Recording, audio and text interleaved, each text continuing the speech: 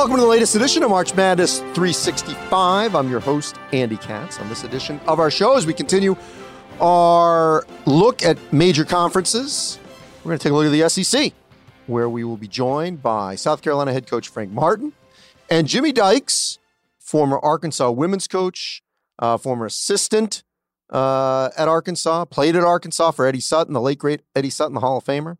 For many years has been an analyst covering SEC basketball for ESPN and the SEC Network. So Jimmy's going to break it all down for us, and we're going to get to that momentarily.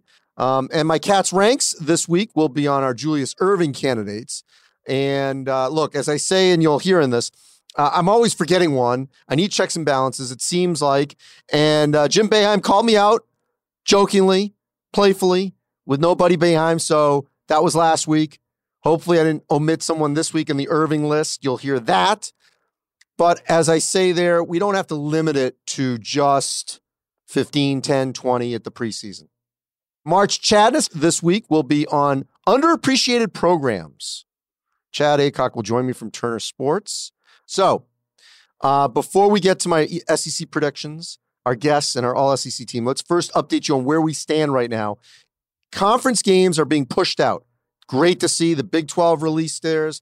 They're going with a normal schedule. Got some December games. Then they got the Monday, Tuesday, Wednesday, Saturday. Hope it all happens.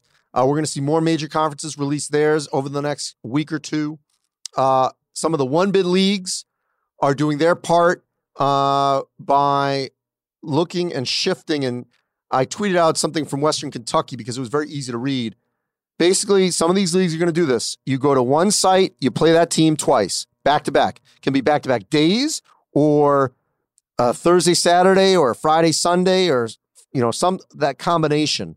So it's one-stop shopping, home and home, one site. It's going to be random. Merrick East is doing this. And, a lot of them are going to do this because it's easier to alleviate travel. You have the officials come for the whole weekend. And when you talk to Frank Martin about this, you better get used to these same officials. Coaches are going to be wearing masks. Deal with it. And I think this will help a lot of the travel as we go forward because obviously COVID is not going anywhere here in the short term. As for non-conference events, the Mohegan Sun events, as we talked about last week, they're supposed to happen. Maui Invitational in Asheville, North Carolina, supposed to happen. The Bad Boy Mowers event, formerly Atlantis, now in South Dakota, supposed to happen.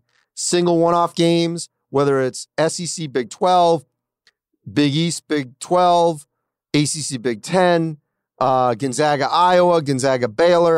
That game's in South Dakota, Baylor in Indiana. All supposed to happen. And some of the random other one-off games between high-profile teams, supposed to happen. The problem is the Orlando events. There was a whole issue on testing. The major issue is this. Not every conference is on the same page. They got to get on the same page. The Big Ten, the Pac-12, they're testing every day.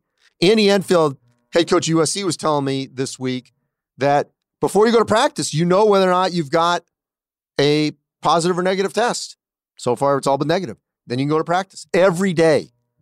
That's what we need, not just in college basketball, but we need it in this country. But it's great to know that safety net, that you know that you're testing negative. Whew, I wish we had that for everything. Problem is, not every league has that. Number two, the major hang-up in Orlando on these Disney property was they were going to look at the CDC guidelines that if you once tested positive beyond 90 days ago, from the point of when this tournament would start, you would get retested. But the virus could still stay in your system. And would that mean you'd have to sit? And if that's a positive test, would your whole team be wiped out for 14 days? That still needs to be ironed out before we go forward. We're seeing in college football and the NFL, that's not the case. The whole team is not wiped out. So we're hoping that is not the case. Now, we're seeing it in practice early. Marquette had to sit 2 weeks. Purdue had to sit a couple days because of a contact tracing issue. And in case that was Purdue, in case of Marquette, it was a positive test. The Big Ten's not going to budge, by the way, in the 21-day deal, which is you sit if you're positive, and then it becomes 21 days total because they're checking your heart, myocarditis. They're the toughest on that. They're not going to budge on that, and that's fine. So if you're positive, you're going to have to sit 21 days. Here, though, is the issue. There are some schools in the Big 12 that were supposed to play in Orlando. They had guys test positive back in July. And the fear is you test them again in November, the virus could still be in their system, but they're not contagious.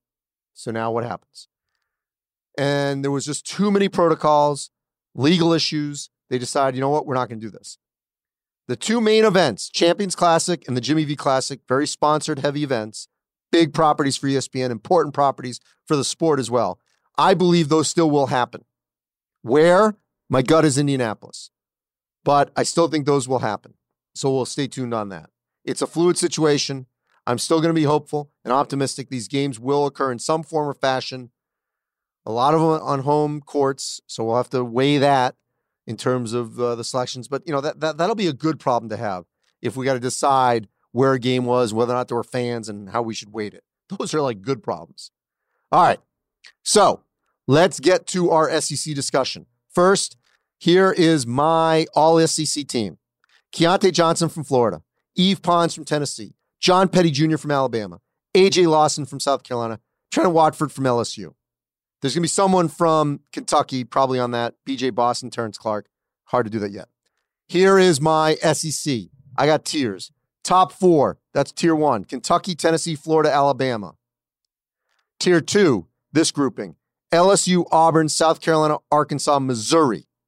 Tier 3, Ole Miss, Mississippi State, Texas A&M, Georgia, Vanderbilt. So let's break it down with Jimmy Dykes from ESPN and the SEC Network. Jimmy, first off, before we get to the league, I'm curious, you've been a coach, been in the media for a long time. One of the things that's going to be really interesting is, my assumption is, like football, the coaches are going to have to be masked up. Indoor sport. Now, there won't be the fans, so at least there won't be large crowds. So the communication, they won't have to scream as much. But that also means in terms of talking to officials, you can't be spitting in their face. So there's going to be some distance, masks. How do you think coaches, especially in the SEC, will adjust to having that level of communication a little bit muted? It was interesting. I was talking to a Final Four official just yesterday, and he brought that point up, and he said, maybe it will soften the communication between us and coaches as the year goes on, because we got a little bit of a buffer between us now. And because I think sometimes when those officials, so they put on a black and white jersey, they're not viewed as human beings anymore, and we just kind of rip into them as a coach. So I think with no fans there and your voice being projected all over that arena as a coach, I think you're going to be a lot more aware of what you're saying, how loud you're saying it, and the tone that you're saying it with, because it's going to be picked up now much easier by microphones and cameras. So maybe there'll be a good growth process for all those coaches out there, this year, to kind of understand I can communicate maybe a little different, get my points across as always. So I think that's going to be something that we're all going to watch and have to adjust to it on the fly. Those coaches are, but obviously it's a unique situation. You and I have been talking, over the last few months, that we're all going to have to adapt and have flexibility in how we do things in our job, for coaches, for officials, the whole thing. But the important thing for all of us is, man, we just get through this season, make sure we find a way to have that NCAA tournament. Yeah, no question. The other aspect of this is the officials. You say you spoke with one. My gut is they will be regionalized, and they will probably be in one spot for the weekend. There's just no way that officials can be doing a game, in Bloomington, Indiana one night, and in Lexington, Kentucky, or even further than that, Gainesville, Florida, the second night. They're just going to have to be regionalized, which means if you're a coach, you might not have liked the calls on a Thursday night, but you may see the same guys Saturday night. How do you think coaches will, and players to some extent, will adjust to that? Well, I think that's going to go into the communication again. I go back to that, the fact that, I may have this crew, these same 3 guys, 10 or 12 times this year. I've got to learn to work with this crew and have a good mutual respect. And I think that's going to go through the thought process of coaches. And you talk to those officials right now, there's no way that they can now travel like they used to in groups, even from the hotel to the arena right in the same car. Can't do it anymore. They're going to have some real strict rules in terms of how they communicate, how they get to games. But I think that's exactly the direction that not only are we going to go, that we need to go. We still have to look out for the best interests of everyone involved from a health standpoint. And certainly, those heads of officials, even at the national level, I think they're out in front of it, realizing this is a different year and officiating is going to look different, and every coach has to live with it. We got to adjust with it. And I think that's the only direction we can go, Andy, honestly. All right. So as we look at the SEC, and to this point, I think this sort of is a thread that I'm looking across the country is we don't know if there's going to be disruptions. We've already seen it in football. So as much as I value talent, I really am looking more than ever at experience, because if this team X, suddenly can't play for a week or 2 weeks, not because they have a positive, but maybe, contact tracing and they, or maybe they're getting ready for this game and suddenly that team can't play. And so more than, teaching, if you don't have to teach as much and just coach and these players are ready to go, if they haven't been on the court for a week, that's going to be paramount. And that's why more than ever, I like a team like Tennessee, and obviously Kentucky's Kentucky, but that to me is where I see the top tier. But an experienced Tennessee, I think, really could benefit, especially this season. So you look at it nationally to start with, old is going to win. Old is going to win, Andy, especially early. Watch Baylor, watch Wisconsin, the Zags, they got a lot of dudes back. Old is going to win early across the country, and old is going to win early in league play. So you look at the SEC, and you already mentioned, Tennessee is extremely old. Alabama's an old team. Florida's an old team. Ole Miss is an old team. South Carolina's got an old team. Alabama's got a lot of guys back. Those teams, I think, have a real advantage right now, the first 30, 45 days once we start playing games. Man, you're adjusting so much in a normal year with your new guys. Just think of those great Kentucky teams and Cal talking about, I hope there's enough runway left by the time I get to March as I'm trying to land this talented jet. Well, that runway's a lot shorter now because the amount of time and preparation that everyone's going to have. So, man, I'm completely on board with you. I'm looking at old teams right now that they're ready to play a game right now, or the first day of practice. They could go back to this is what we did last year. They know how they're supposed to play. Young, talented team, they ain't got any idea how they're supposed to play this time, even in a normal situation. So I'm completely with you. And that's why I like those teams nationally and the teams in the SEC that I think are going to be there at the end because of how well their season went in the beginning, because they were old. Yeah, and I would add nationally, Iowa, Illinois, Villanova. Yeah. I think will fit in that category. All right, so here's what I like to do. Rather than give a laundry list of rosters and stuff, that I'll name a team. You tell me what you like about them. So we'll start at the top. Let's go with Tennessee. What do you like? I love their depth. I love their physical style of play. I love the talent that they have. It's hard to find a weakness right now on that squad because their guard play is terrific. And I know there's a battle right now between 5 or 6 dudes on that floor every day in Thompson Bowling Arena fighting for spots. And you've got 2 potential all SEC first team guys in John Fulkerson and Eve Pons. You've got an unbelievable coaching staff, and they are old. And they've got size, Andy. They can shoot it. They're the real deal. They're a preseason, obviously a top 10 team. They're one of the teams out of the SEC that I think could obviously be in that Elite 8 game, and now you're 1 game away from the Final Four. They're right back to where they were 2 years ago in terms on the national level. All right, Kentucky. You can't ignore the talent. They got a little bit older with Sarr and Mintz, both kids transferring in there, being eligible. And that was a big get because talking to that staff about a month ago, I said, who are the 2 best shooters that you have? And he says, it's the 2 transfers that came in, and Mintz and Sarr. So the Sarr kid is not a physical, strong, just punk you at the rim type guy. But, man, this dude is skilled. He's long. He can shoot it. He can face up and drive you. Cal always loves teams that block shots at the rim. They're going to have a lot of length. Then that freshman class is loaded, and we always see that freshman class come on every year. But I think Kentucky early is going to struggle to find themselves because that's how they always are, but especially because of the COVID situation. But by the time March rolls around, they'll be right there again battling for the top of the SEC. They've got to shoot the ball. They have to be able to shoot the ball. I'm convinced they can drive it. I'm convinced they can be beasts on the boards. A long defensive team, a really good passing team. They got to make shots, and we've seen that before out of Kentucky. Yeah, and those freshmen led by B.J. Boston and Terrence Clark certainly will highlight that. All right, Florida, what do you like? They're old, man. That's an old team. I think Keontae Johnson is going to be one of the top 2 or 3 vote getters for preseason player of the year in the league. He's been a mismatch, Andy, ever since he's been on that campus. He's a 6'5" basketball player. You can play him at the 3, the 4. You can get in there and bang as a 5 if he has to, but he's really, really good now. He's capable of having a 19-point, 8 or 9 rebound year and be right there in the mix for the SEC Player of the Year. I think it's a team that Mike has that these are all his guys for the first time. These are all his guys. So I think you're going to see a tighter team, a more connected team defensively. I know they have really emphasized that in the floor right now. So I like their talent. There's not a lot of holes in that lineup right now. And this feels like it's a big year for Florida to say, hey, we're not going away. We saw them being inconsistent the last couple of years. This is a year I think they kind of answer those questions. They're a top 3 or 4 team in the league. Alabama. A lot of dudes. They're an old team. John Petty he'll be in that race as well for the SEC Player of the Year. I've been honest in my evaluation with him his first couple of years there that if the 3-point ball wasn't going in, he wasn't doing anything else to help you win.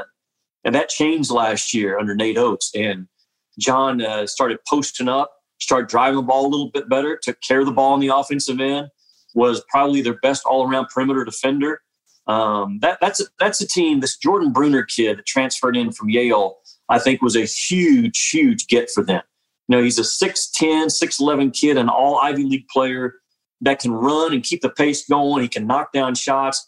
They got players in that backcourt of Petty and Shackelford, Javon Quinterly, the former McDonald's All-American who set out last year from UConn. Keep an eye on Alabama. Just talking to them, I get the sense that they feel really good about where they are right now in October. So I kind of think that's our first tier. This next group of teams, I think you could put in any order. So I'll start off with LSU. What do you like? Yeah, I would almost slide him up as well. I would add one more team to that top tier. Okay. Because Javonte Smart, there was probably a 3-week stretch last year towards the end that he was the best point guard in the league. He's a big 6'4", 215-pound warrior, and he's really good at that point guard spot. And, Trenton Watford is a kid that he will probably be, again, in that SEC Player of the Year race early. He might even be the preseason Player of the Year. When you look at his body, his size, he's so good from the elbows on down, driving the ball, getting fouled. Darius Days is a grown man. I mean, a grown man at 6'6", whatever he's 245. The talent is there. And Cameron Thomas from LSU, I think this guy's a bucket getter for Will Wade right off the bat. He's about a 6'5" guard that I think is going to be a double-figure score, boom, right away for LSU.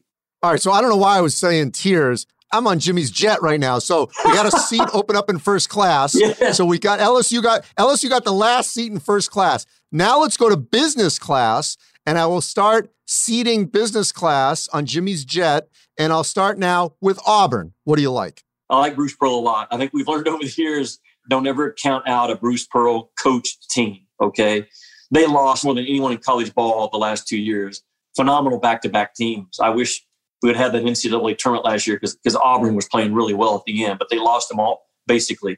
Talking to their staff, they know they're young. That's another team that's going to they have to fight and scratch and find their way by January, February, and hopefully, do some really good things there at the end. But the Sharif Cooper kid is a really special talent for a freshman. I don't think he's going to dominate early like some people are predicting. I think there's a learning curve there. His body's got to grow more. But they have some other kids in that freshman class that are just really good players. I think they're going to play faster. I think they're going to press, going to be very aggressive. And to answer your question, as long as Bruce Pearl's coaching at Auburn, they're not going to be easy to play against. All right, so it's kind of a weirdly designed plane because we only have 4 seats in business, all right, on the Jimmy's jet. So Auburn gets one of the seats. What about South Carolina? What do you like about the Gamecocks? Well, I like the fact that they're tough. They're old. I think they know who they are, and there's a lot of value in that. That's one of the 4 or 5 teams I mentioned early that's an old team. The A.J. Lawson kid, she should be an all-SEC first-team guy based upon his skill, his size, the number of minutes, the number of starts that he's had. He's got to take a jump. Like, we can't keep hoping that the Lawson kid is a first-team all-SEC player if you're a Gamecock fan.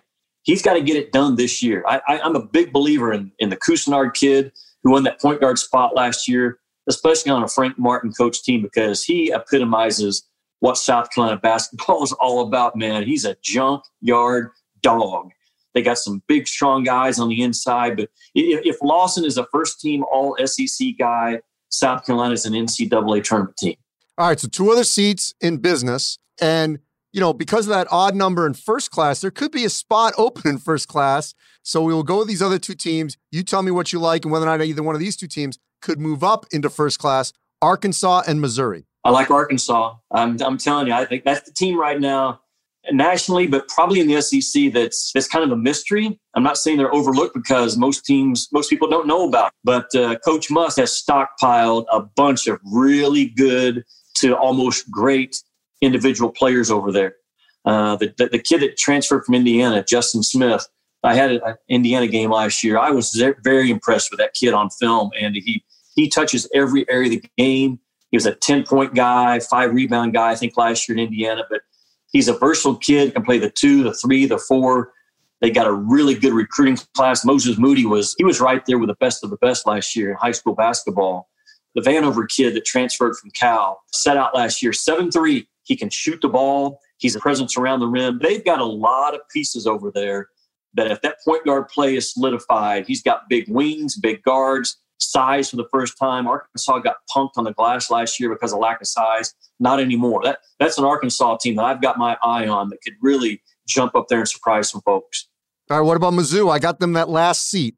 Yeah, I like your pick. That's probably the most experienced team returning in terms of minutes played, starts, all those things. Drew Smith and Mark Smith, those guys are really good, big physical guards. Jeremiah Tillman is a guy that, if he stays on the floor and he produces at a high rate over a 40-minute period, he should be an anchor in the SEC that's hard to match up with. He's a 6'11", 255-pound kid that has gotten better every year, but continues to foul a little too much, continues to, have 2 or 3 plays a game where you're like, man, come on. But if he's grown and matured and is, maybe a second or third team all SEC player, Missouri's got the grit and the toughness, the Konzo Martin defensive mentality about him to do good things. They have to shoot the ball better. You and I would have been their second and third best shooter last year. And I don't know if you and I are very good shooters. They got to shoot the ball straight, and it's got to go in because they do so many things other than that. They got to shoot the ball better this year.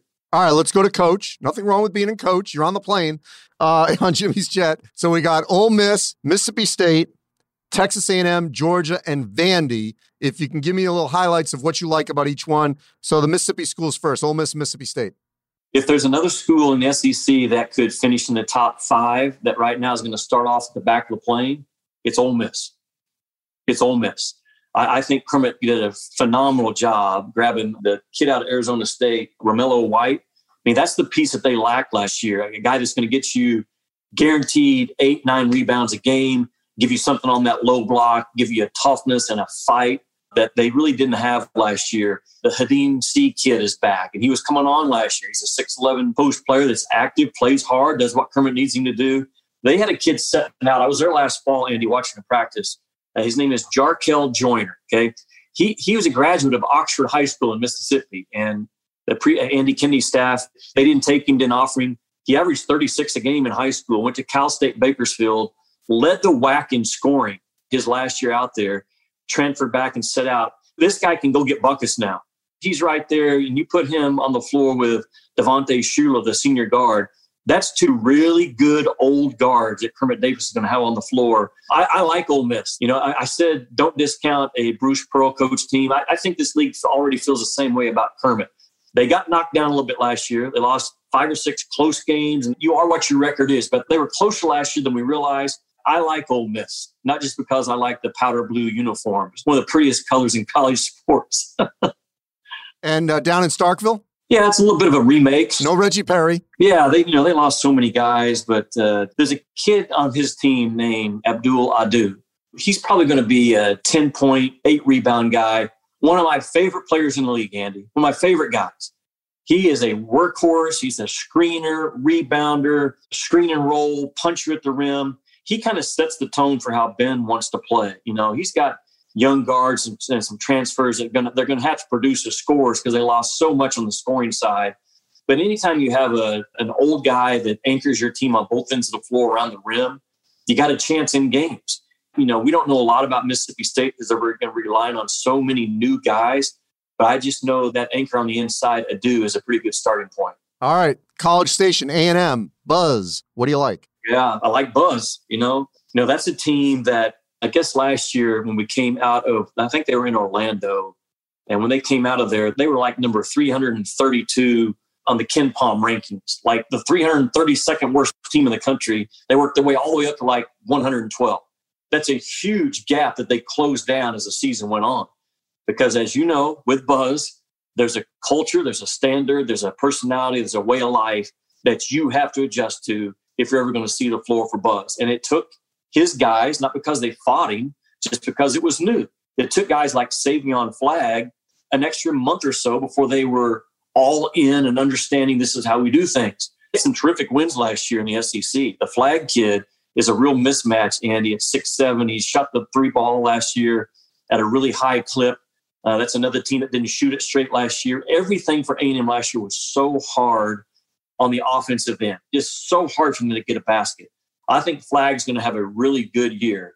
And A&M had to get a transfer and a rebounder, Kevin Marfo from Quinnipiac. Yep. I think he led the nation in rebounding last year, but he gives them some hope with the loss of Nebo around the rim. I like A&M. They're going to be picked probably 12th, 13th, somewhere in there. I don't think they'll finish there. Their culture, they know who they are and how they play is too hard to beat. All right, Georgia loses maybe the number one draft pick in Anthony Edwards. What happens to the Bulldogs? That's a tough call because they had likely one of the top 2 or 3 picks in this next NBA draft, and their record was at the bottom. So you lose a talent like that, and now where are you going to go? They could be and should be a better team offensively because he was such a ball-dominant guy. Talking about Anthony Edwards. He was really good. There's also times he was really bad, but the offense kind of always had to go through him. So I think you're going to see them playing faster. I know Tom wants to play faster this year. They want to push the pace, kind of like he did towards the end there at Indiana. That's another team, Andy, that really struggled to shoot last year. I mean, they were at times just continue to be below 30% as a three-point team, and it's so hard to win that way. They got a kid named Kamara who last year was only as like a 6-5 guy as a freshman. I think he's a really good player, but they're going to have to get it done by committee. I don't see an all-SEC player or a top 15 or 20 player on that roster. Not right now. Not right now. Maybe somebody on that roster will prove me wrong, but when you start the year without one of the top best 20 players in your conference, it can be tough. It can be hard. And Vanderbilt might be in the same boat. I love Stack and what I saw from him last year and how his kids played and just how he handled his team. The Pippen kid is really good. He's an undersized kid. He's really good at that point guard spot. But as you know, you're looking at McDonald's All-Americans now coming to the SEC on a regular basis. And they're not just going to Kentucky. They're going to Tennessee. They're going to Florida. They're going to Auburn. They're going to Alabama, whether it's through a transfer or not. And if you're going to win in this league, then Vanderbilt has to figure out how do we get the talent that goes with our culture, our coaching, all the stuff we're doing well. There's a cap on it, though, unless you can reach the talent level that those other schools have in the league. So we got to continue to keep our eyes on Vanderbilt in recruiting right now as much as anything. Well, I love the breakdown, Jimmy. I appreciate it. I always love your optimism, your attitude. And I know I said this to you privately. I will say it publicly. But my condolences to you and your family, the loss of your father, who I know was not just your dad, but a very close friend. He raised an incredible son. I know he was incredible to you and your family. And so may his memory be a blessing. I pass on our condolences to you during this tough time. Yeah, Andy, thank you. Basketball fan will understand who my dad was when I say he's the kind of guy that you would want on the floor in a tie ball game with a minute to go. That's how he was in his life. He was a warrior. He was a fighter. And he touched thousands of lives. And I appreciate you saying that. It means a lot to me. And it meant a lot for me when you texted me. Thank you. You're a friend. All right. You too, Jimmy. Take care. Stay healthy. And I can't wait to hopefully see you in person. Absolutely. See you, buddy. Andy Katz, that guy will rank his wife's dinners. He'll rank anything. All right. Time here for Katz Ranks on March Madness 365. A top 15 of Julius Erving Award candidates. So, took some flack on the previous lists. I need some check and balances sometimes, and Jim Boeheim gave it to me because Buddy Boeheim was not on our list last week. of the two guards, Jerry West Award, and he should have been. So that's the thing with these preseason lists. We don't have to limit them down to 10, to 15, to 20. We certainly can expand them, throw a lot of people out there, see how they perform in what will be an unprecedented season. Who knows how many different games everyone will play. So for this purpose, I'm going with 15. Small forwards. Irving obviously could play multiple positions. So let's start at number 15. Ron Harper Jr. from Rutgers, playing alongside Geo Baker. Harper Jr. is certainly going to get a lot of touches, and he can get to the hole. There's no question about that. At number 14, Seth Towns of Ohio State, formerly of Harvard. Normally I would have him higher, but in talking to Ohio State, they kind of wonder how healthy he's going to be at the beginning of the season. So I want him on the list, just don't know how productive he will end up being. Hope he's healthy. At number 13, Chris Duarte of Oregon, who's going to pair with Will Richardson, another highly touted returning Duck. And Duarte will certainly have plenty of opportunities to shine for Dana Altman and the Oregon Ducks, and he'll be one of the better players, no question, in the Pac-12. At number 12, Kessler Edwards from Pepperdine. The Waves don't get as much attention as they should. You pair Edwards and Kobe Ross, so they've got two of the top players at the respective positions this season. If they can just win some games early and be consistent in the WCC, they've got the makings of a possible NCAA tournament team. At number 11, let's go back out to the Pac-12. Oscar Da Silva from Stanford. First of all, I love him as a human being. Just a great young man, high character. And I think we're going to see, even without Terrell Terry, you're going to see Da Silva produce even more for the Cardinal this upcoming season. Let's stay in the Pac-12 with Alonzo Verge Jr. from Arizona State. Pair him with Remy Martin, Josh Christopher, and this is going to be quite a scoring trio for the Sun Devils. At number 9, Joe Wieskamp from Iowa. This is a loaded perimeter wings, if you will. Front court, the whole team's got talent, especially offensively, and I think Wieskamp, he'll be burying threes. He can get to the hole. He's going to have a big-time year for the Hawkeyes. In the Big Ten, Isaiah Livers from Michigan. Livers was hurt at times last season. When he was healthy, though, he was the Wolverines', you could argue, their best player, most important player. Obviously, it was Xavier Simpson, John Teskey. But when Livers played well, Michigan played well. And I think he'll have a banner season for the Wolverines. Let's go back out to the Pac-12 and Chris Smith of UCLA. He's going to shine. There's no question. He is going to blossom even more so for the Bruins. And he'll have a Pac-12 Player of the Year type year for UCLA. At number 6, John Petty Jr. for Alabama. He's going to be first-team All-SEC. He will compete for SEC Player of the Year. And Nate Oates has got a squad down in Tuscaloosa. Let's stay in the SEC. Another player that's going to compete for SEC Player of the Year, and that's Eve Pons from Tennessee. Extremely athletic, veteran team with the Volunteers. And Pons will help Rick Barnes, I think, compete for the top spot in the SEC with Kentucky. At number 4, Aaron Henry from Michigan State flirted with the NBA draft, came back. And for Tom Izzo, he could have an all Big Ten first team type season. So you could have Henry and Livers really going at it in the state of Michigan.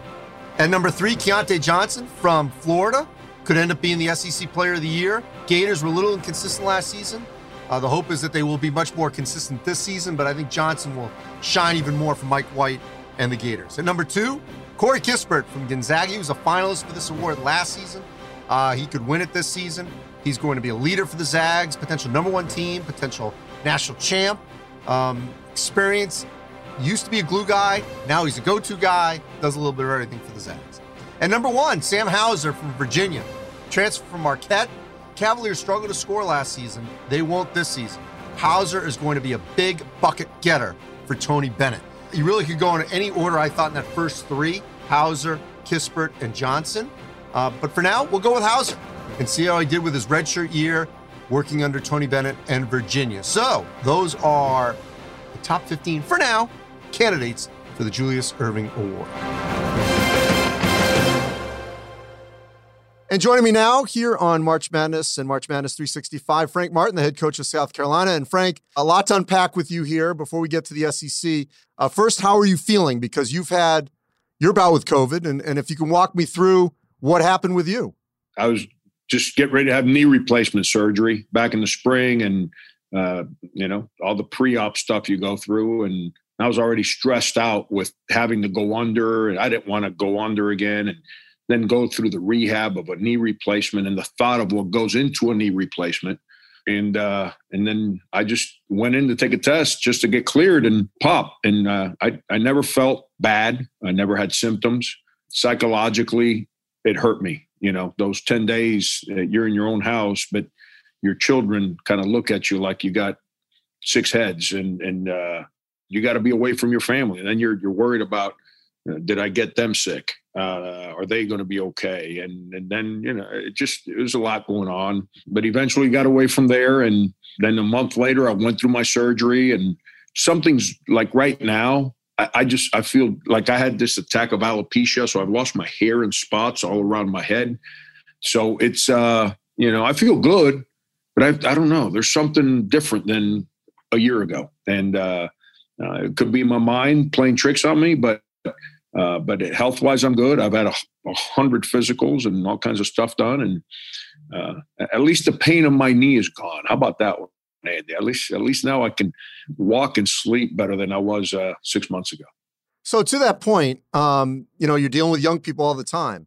I mean, how much have you been able to preach the unknown? That look, yes, you could be totally fine. You don't want to get it because no one wants to get something. But you don't know what's going to happen. You may feel 100%. You may not. 2 years from now, you may not. Like, how much have you been able to convey that to your players as sort of a caution? Yeah, the 10 days I was in isolation. It's while the country was locked down. So I really didn't have to say anything to anybody. I was kind of quiet about it. But before I made a public statement, I had a Zoom call with them. And I spoke to them about that. Listen, man, I've been extremely careful. I've been in my house. I go to the grocery store and my house. We don't go anywhere else. My wife doesn't go anywhere. Children don't go anywhere. And I got it. So, you have to be careful. We have no idea how this thing works. I get a kick of everyone that has opinions on what should have been done back in January, February, March. Good for everyone for having an opinion. That's the great thing about where we live. But this is something brand new. This is like Monday morning quarterbacks. Yeah, let's look back and figure out what we should have, could have done. I was as careful as you can be, and I got it. And I tried to share that with our players and then create the sense of responsibility, because they have a responsibility to their parents and to their grandparents and their uncles and their neighbors and everybody else. And it's important that I shared that with them because we were still away. And then ever since we got back, late July, it's been a constant conversation of reminding them the responsibility. If you guys don't want this sacrifice, my wife and I, we love going out to dinner, going to the movies. I can't do that. We can't go because I have a responsibility to make sure that I stay in the right place to keep my players safe because they signed up to go through the season. And then I'm asking them responsibility to each other. If they signed up, if they want to opt out, they got their year back. They don't have to do this. But if they want to play this year, they have to sacrifice certain qualities of life that you have as a college student that they can't deal with right now. So everything's about risk tolerance. I mean, obviously, if we really wanted to completely eradicate, you could argue, shut everything down, don't do anything, and there would be no host for the virus. That's not realistic. It, could be other issues, certainly mental health issues. No one wants to be isolated for that long as much as we love our families. And we'd go stir crazy. So that's understandable. So with that being said, fingers crossed, as baseball concludes, college football's had some issues, but so far in the United States, every sport that has restarted has finished. We'll see as college football and the NFL go through the rest of the fall, and basketball is getting ready to start in November. What has to happen for our sport to make sure that we can get to that finish line? Players, coaches, we all have to do our part, be extremely careful. We have to understand what we're dealing with. We can't shut it down. I mean, I'm fortunate. I have a job now that pays me a lot of money. I live in this big old house plenty of space, beautiful backyard. But when I was going through it, I'm remembering when I was a kid and we're shacked up, our family, in a small little 2-bedroom apartment. And I'm saying, can you imagine if we had to be locked up in that apartment? It would have been a miserable experience and real difficult to deal with at the time. So I speak to our players about that because majority of them, that's the way they were when we were on lockdown. So for us to be able to get through the year, we all have to understand that this is what brings us joy. This is what brings us relief, us to coach and play. This experience adds value to the quality of our life. So to take advantage of it, we have to do our part. And then what we need the decision makers to do, and I'm going to toot Greg Sankey's horn here as our commissioner in the SEC, we're dealing with something brand new. We don't have the complete answer. We don't know how this formula is yet, let alone have an answer to how to solve it. What we can't do is rush to decisions. It's like when you're coaching a kid, he makes a mistake. That's what 18-year-olds do.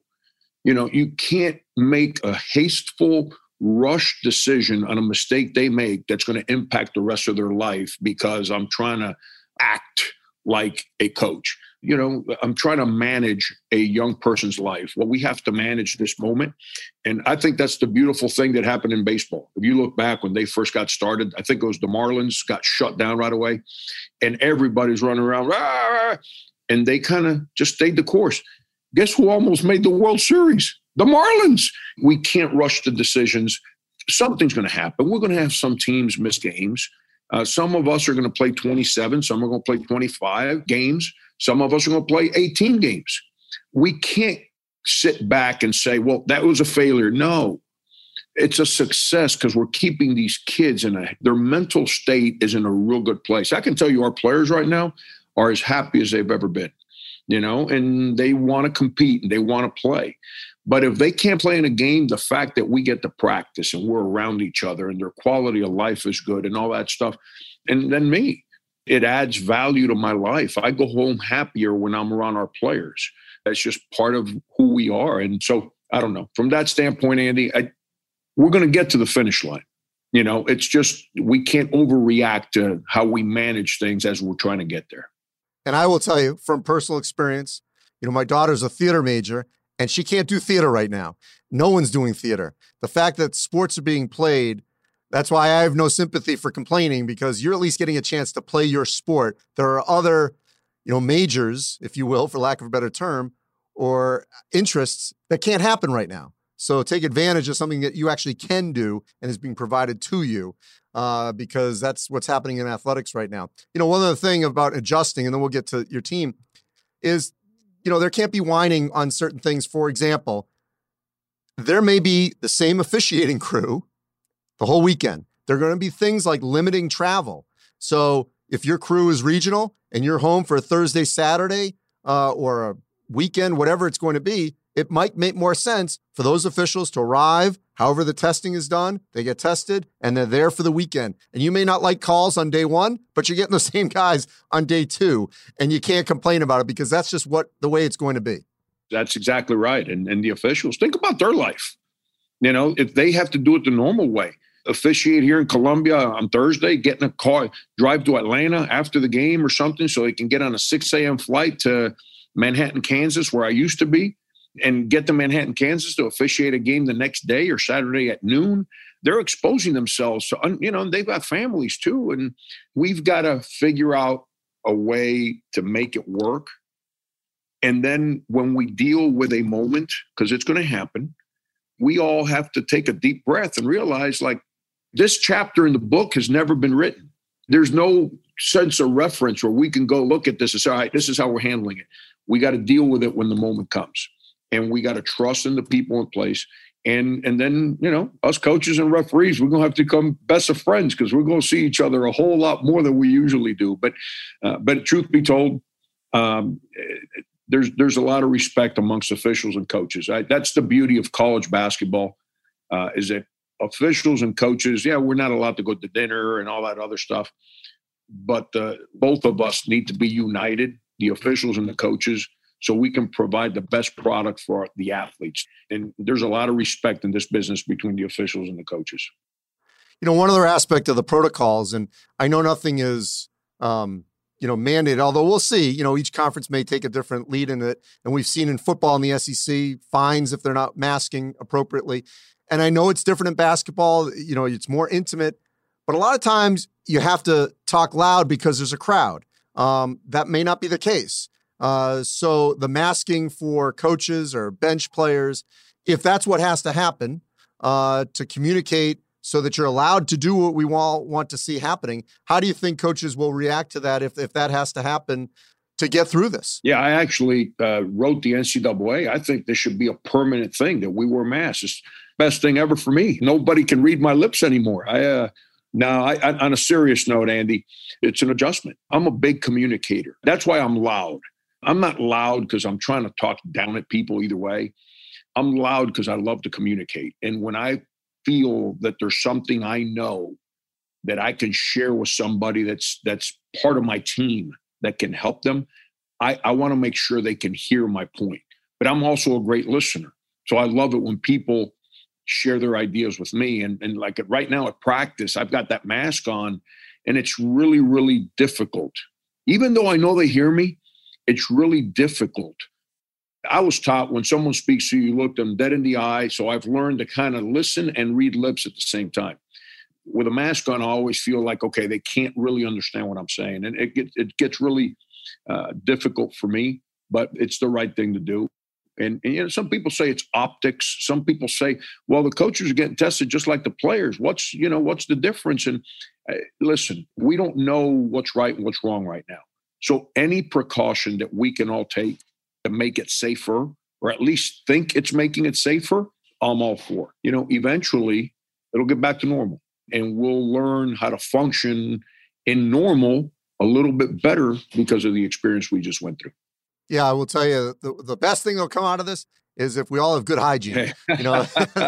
That'll be positive as a society. All right, so in terms of your team, as I look at the SEC, I think you guys we could debate about which tier you're in, but I think you're in a tier of teams that certainly should be postseason with a chance to certainly be in the NCAA tournament and do something. I'm a big fan of AJ Lawson. Seventh Woods, obviously people may forget about what he did at North Carolina or didn't do, and obviously is getting another chance with you guys.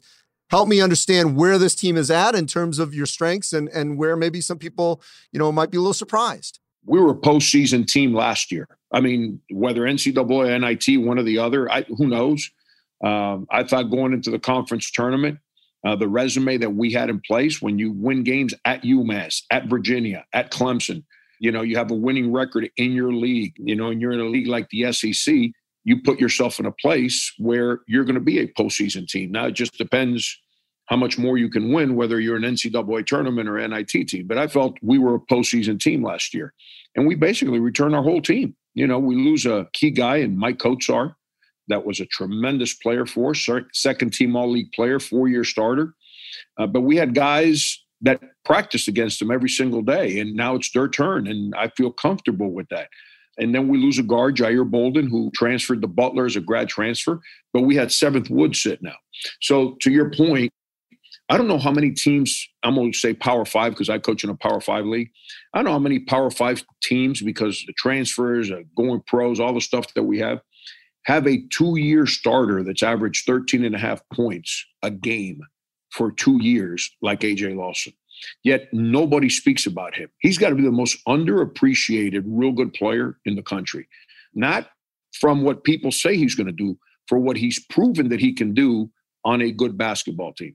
We returned Jermaine Cousinart, who was a first-team all-freshman in the SEC last year, averaged 12.5 points a game, and became an emotional and vocal leader of our basketball team last year as a freshman. And then you add Seventh Woods to that component, and we return basically everybody. I'm excited. I can't say that when we're preseason, whatever, and then when we're not, I don't pay attention.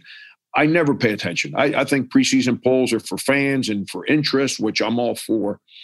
For whatever reason, it must be that I'm loud, that nobody ever likes to pick us as one of the good teams.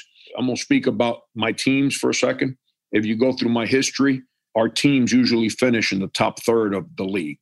every year here and at K-State. I don't take that for granted any single year. I don't think that that's a given. No, it's really hard. But I know this, my team this year is pretty good. Can we finish there? I don't know. I respect the journey too much. I respect the coaches that I coach against too much. I think winning is extremely hard. But I know that the guys that we have in place have done it. They understand.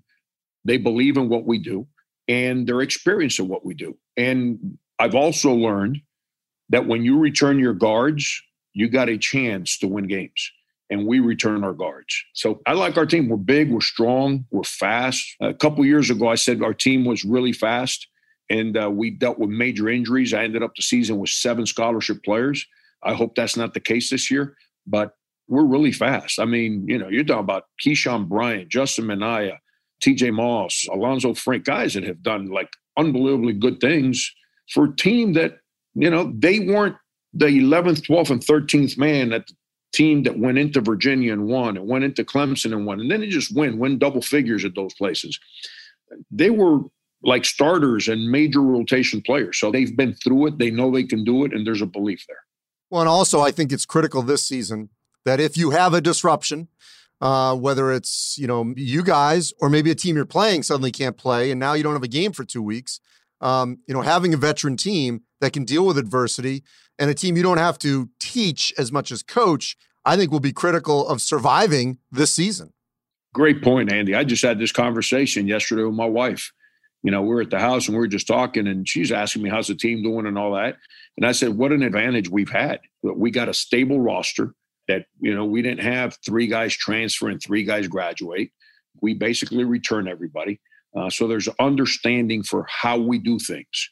I have an understanding of how they learn. So as we all adjust, as we're going through this preseason journey here to try and get to the season and then manage, we got to end up the day before a game, instead of practicing, doing stuff through Zoom to better protect ourselves, so we can save the game day rather than save the practice day.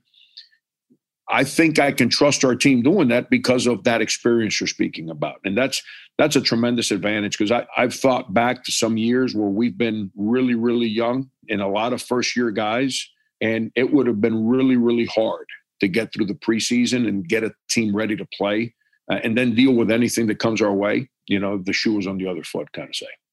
Well, Frank, I just love that you're looking good, feeling good. And, I can't wait to obviously watch you guys play, and hopefully everything will be smooth. Fingers crossed. Stay safe. Appreciate you, Andy.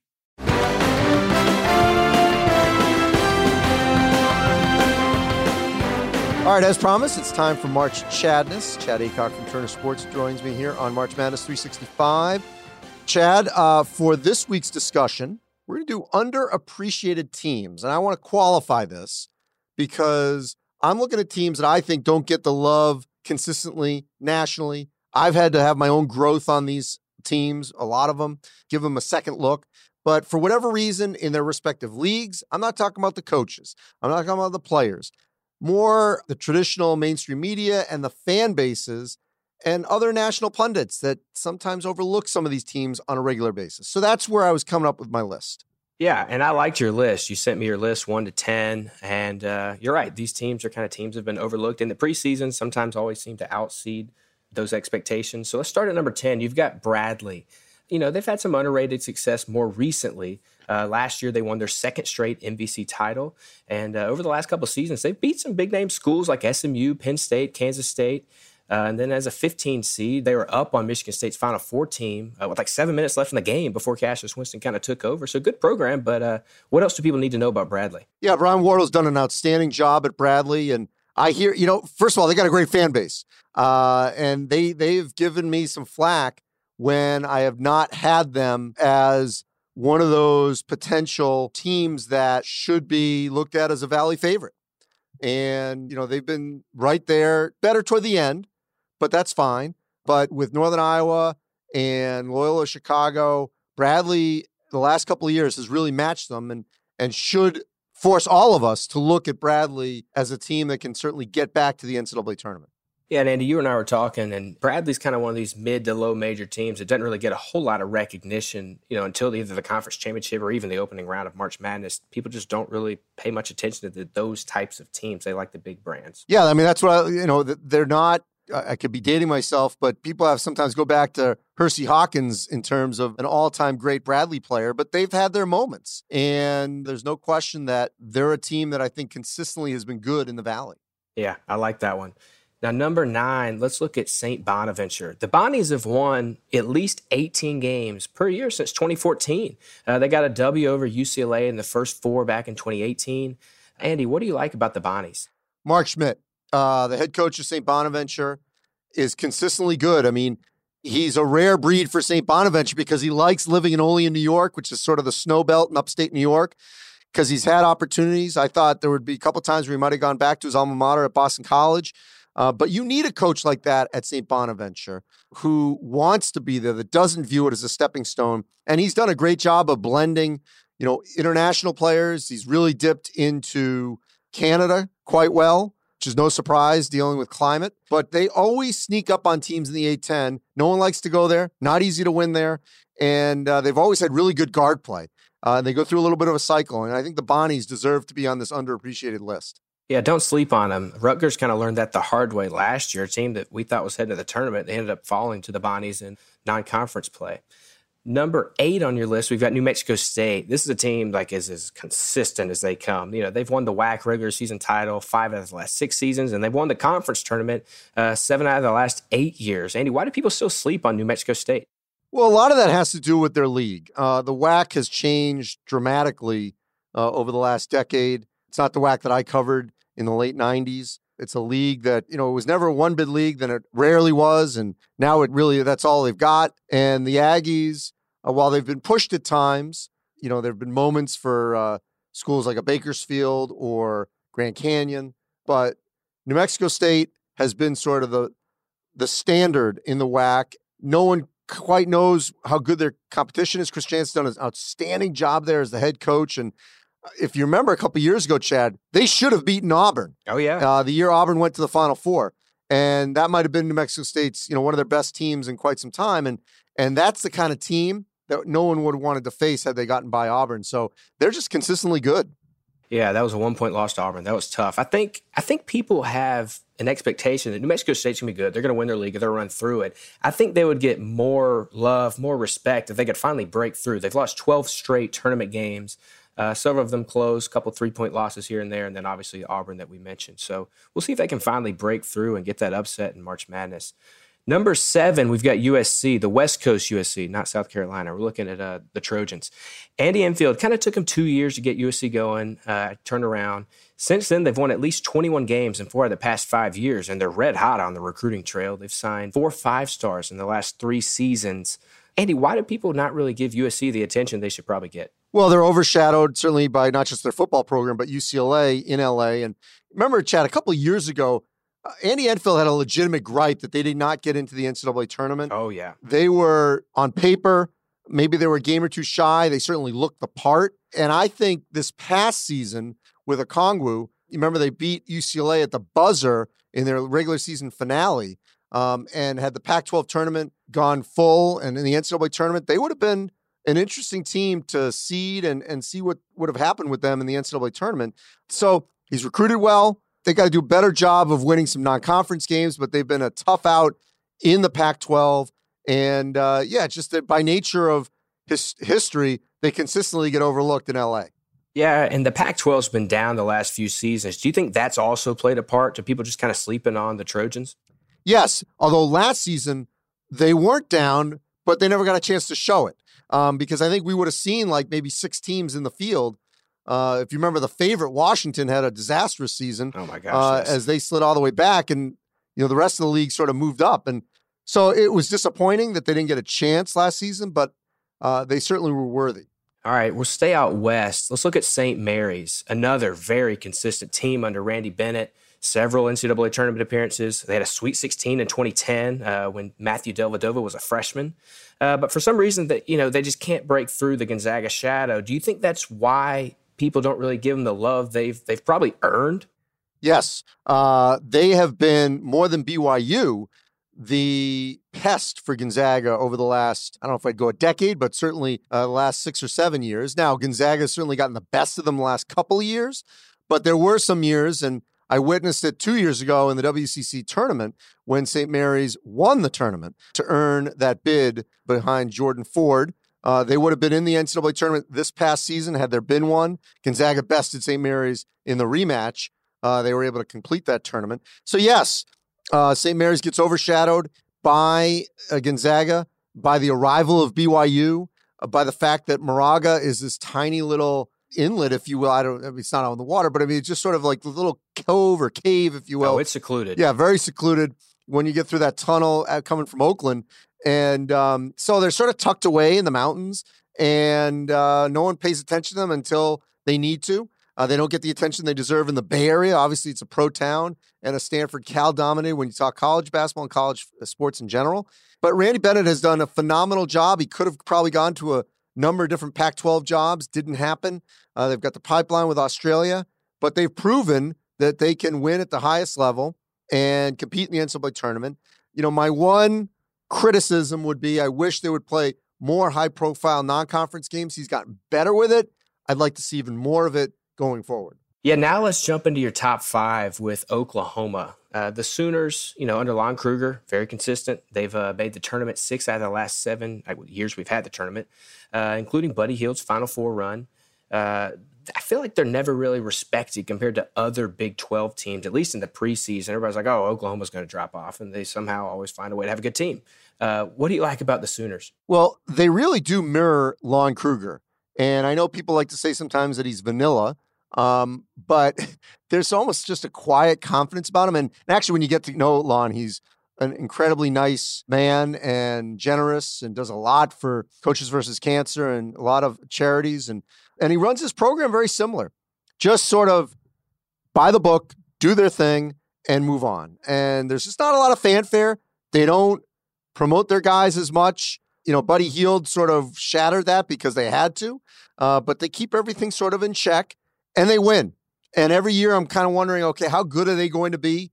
And they're right there to either be in the tournament, bubble, but they're always just within that margin to get in. Yeah, I feel like Oklahoma's a team that doesn't get enough love. And then on the flip side of that conference, you've got Texas that probably gets more love than they deserve for the last 5 years. Now let's look at number 4 on your list, Xavier. They've had a great run of success under a lot of notable coaches, Thad Matta, Sean Miller, Chris Mack. Now they're in Travis Steele's 3rd season. Outside of the 1 year that, they earned a 1 seed, I feel like they're kind of overlooked at times despite a really historical line of success here. Why do you think that is? Well, look, they've had tremendous coaches that have come through there, from Pete Gillen to Sean Miller to Thad Matta to Chris Mack. And now Travis Steele takes up the baton. Great rivalries with Cincinnati when they were in the A-10 with Dayton, now in the Big East. They've started to really build those rivalries as well. The thing is, though, Xavier gets overshadowed in Cincinnati. They may not like to hear that, but certainly when Huggins was there, that was the case. So they were sort of always a little bit. Now, they're a smaller school, smaller Catholic school, so they're not going to have, obviously, as much attention as the bigger University of Cincinnati. I get that. But, even in the A-10, they weren't the primary team, the team that everyone talked about. For years it was Temple.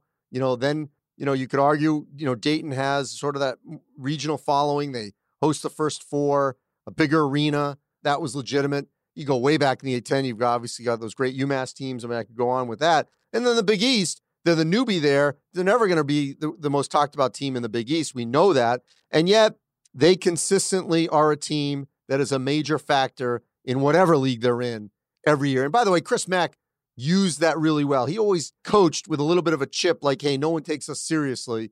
And it worked for them. Hey, he's still doing that at Louisville. He ain't taking anything from nobody. He always has a chip on his shoulder. But one thing with Xavier, I know not too much about coaches, more about the programs, but Travis Steele, first couple seasons, in NIT first year, they looked NIT bound last year. Would you blame somebody for not really wanting to give them more respect going forward until Travis Steele proves he can break through? Yes, this is more of a historical pick on this than the last 2 seasons. So you're right. They could cycle themselves out of this list if they don't, get in there on a consistent basis. But let's see. I mean, They made a late surge over the last couple of seasons where I thought they were going to be better, but they were in the mix at the end. And they feel like, with Paul Scruggs, that they got a chance this season to be a sleeper. Yeah, I feel like they've earned a chance to at least see what they can do under Travis Steele in year 3 and 4. So let's jump into their top 3. Number 3, Tennessee. 2018, they were picked 13th in the SEC preseason poll, and they ended up winning the league. If that's not underappreciated, I don't know what is. Everyone kind of wrote them off now after the Grant Williams era, no Schofield. But they've signed 3 5-stars the last couple of years. So what do you think about Tennessee? Well, look, you went to school, and are from SEC country. And in basketball, as rich as that history is, they've had obviously some great players in the 70s and the 80s and the 90s. Every few years, they've got, elite talent that have come through there. But one thing that happens to them every year is they get overshadowed by Big Boy, Big Blue Nation. And Kentucky is always going to have that over Tennessee. It's a huge rivalry. We know that one of the reasons they built Thompson Bowling as big as they did is to compete with Rupp Arena. They don't probably need to have an arena that large, and you've been there, Chad. You know what I'm talking about. Oh, it's loud. Yeah, it's huge. But it probably doesn't need to be as big, and maybe they'd be even better if it was a little more intimate. But hey, they want to do things big. They want to compete, obviously, with their neighbor. But I always feel like we have to sort of catch up on Tennessee, regardless who's been the head coach, whether it was Bruce Pearl, now Rick Barnes, and anyone in between or even before. It just feels like we always have to wait to give them their due for whatever reason. Yeah, and talking about Rick Barnes specifically, you got a guy that Texas, didn't think he was good enough anymore, even though he won 20 games in 15 out of 17 years. And he comes to Tennessee. That was an absolute dumpster fire that Donnie Tyndall left. And he turned it around in 3 years. So for whatever reason, Tennessee gets slept on. Rick Barnes gets slept on. I love that they made your top 3. Now, number 2, Purdue. If you throw out last year, the Boilers had won 26 or more games in 4 straight years, and they won the Big Ten twice in that stretch. Go back even further, they won at least 25 games between fall of 2007 and spring of 2011. So you're looking at kind of 2 different 4-year stretches of just top-tier excellence. But every year, people want to talk about Michigan State, Michigan, Wisconsin, Ohio State before they even think about Purdue. Why do you think that is? Well, I mean, it's because of where they're located. The state of Indiana is all about Indiana. Purdue's got its niche. Mackey Arena is one of the best arenas in the country. Their fan base is phenomenal. They're loud. They're proud. But, they are very hyper-local. Purdue's not going to get the same attention in Indianapolis, even though it's easier to get to Indy from West Lafayette than it is Bloomington, a highway versus 2-lane road. But, look, this goes back to the way Gene Cady felt, with Bob Knight, classic bully. And, he always felt underappreciated in the Big Ten. And yet Purdue always held its own. And Matt Painter, I think has gone down as one of the great coaches in the Big Ten. They're always good. If there's a dip, it's just minor.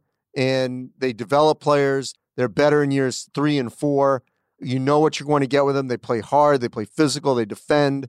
And they are underappreciated, I think, every year. Yeah, it's funny. Number 2 and number 3 on your underappreciated list probably have 2 of the best Twitter followers. Anytime we do Twitter polls or any fan engagement polls, Tennessee and Purdue are right up there. They always drive their polls to the top. Now, number 1 on your list, we're looking at Florida State. The Noles just get it done every year, and we always act surprised when they do. Last year in the preseason, the media gave the ACC 4 different teams with first-place votes.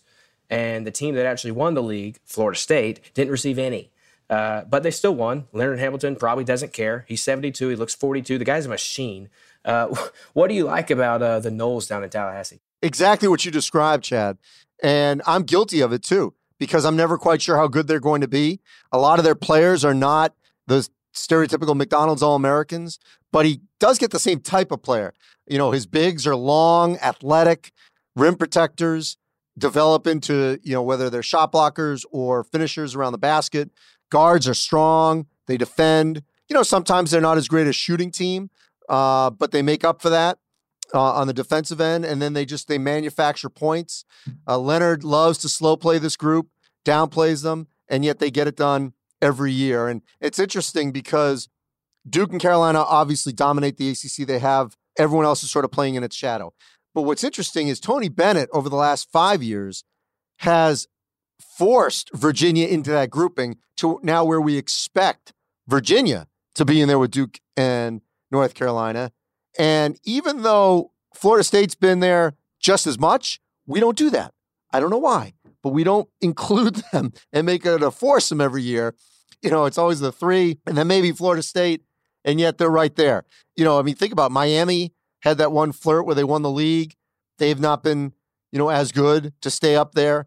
We'll see if Louisville can be consistent enough to get up there on that it's new to the ACC. I get it.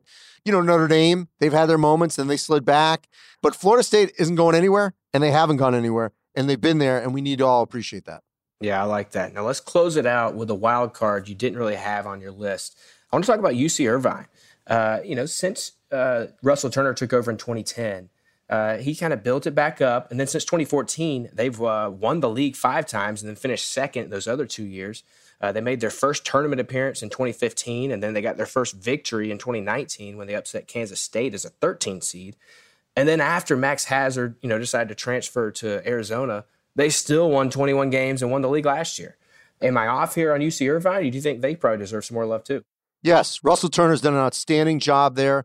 They've been the team to beat in the Big West. And, they should have gotten their due after, that win in the NCAA tournament 2 years ago. We need to consistently look at them as the team to beat in the Big West until they're knocked off that perch. And that's another good one because the Big West does not get the kind of love that it deserves.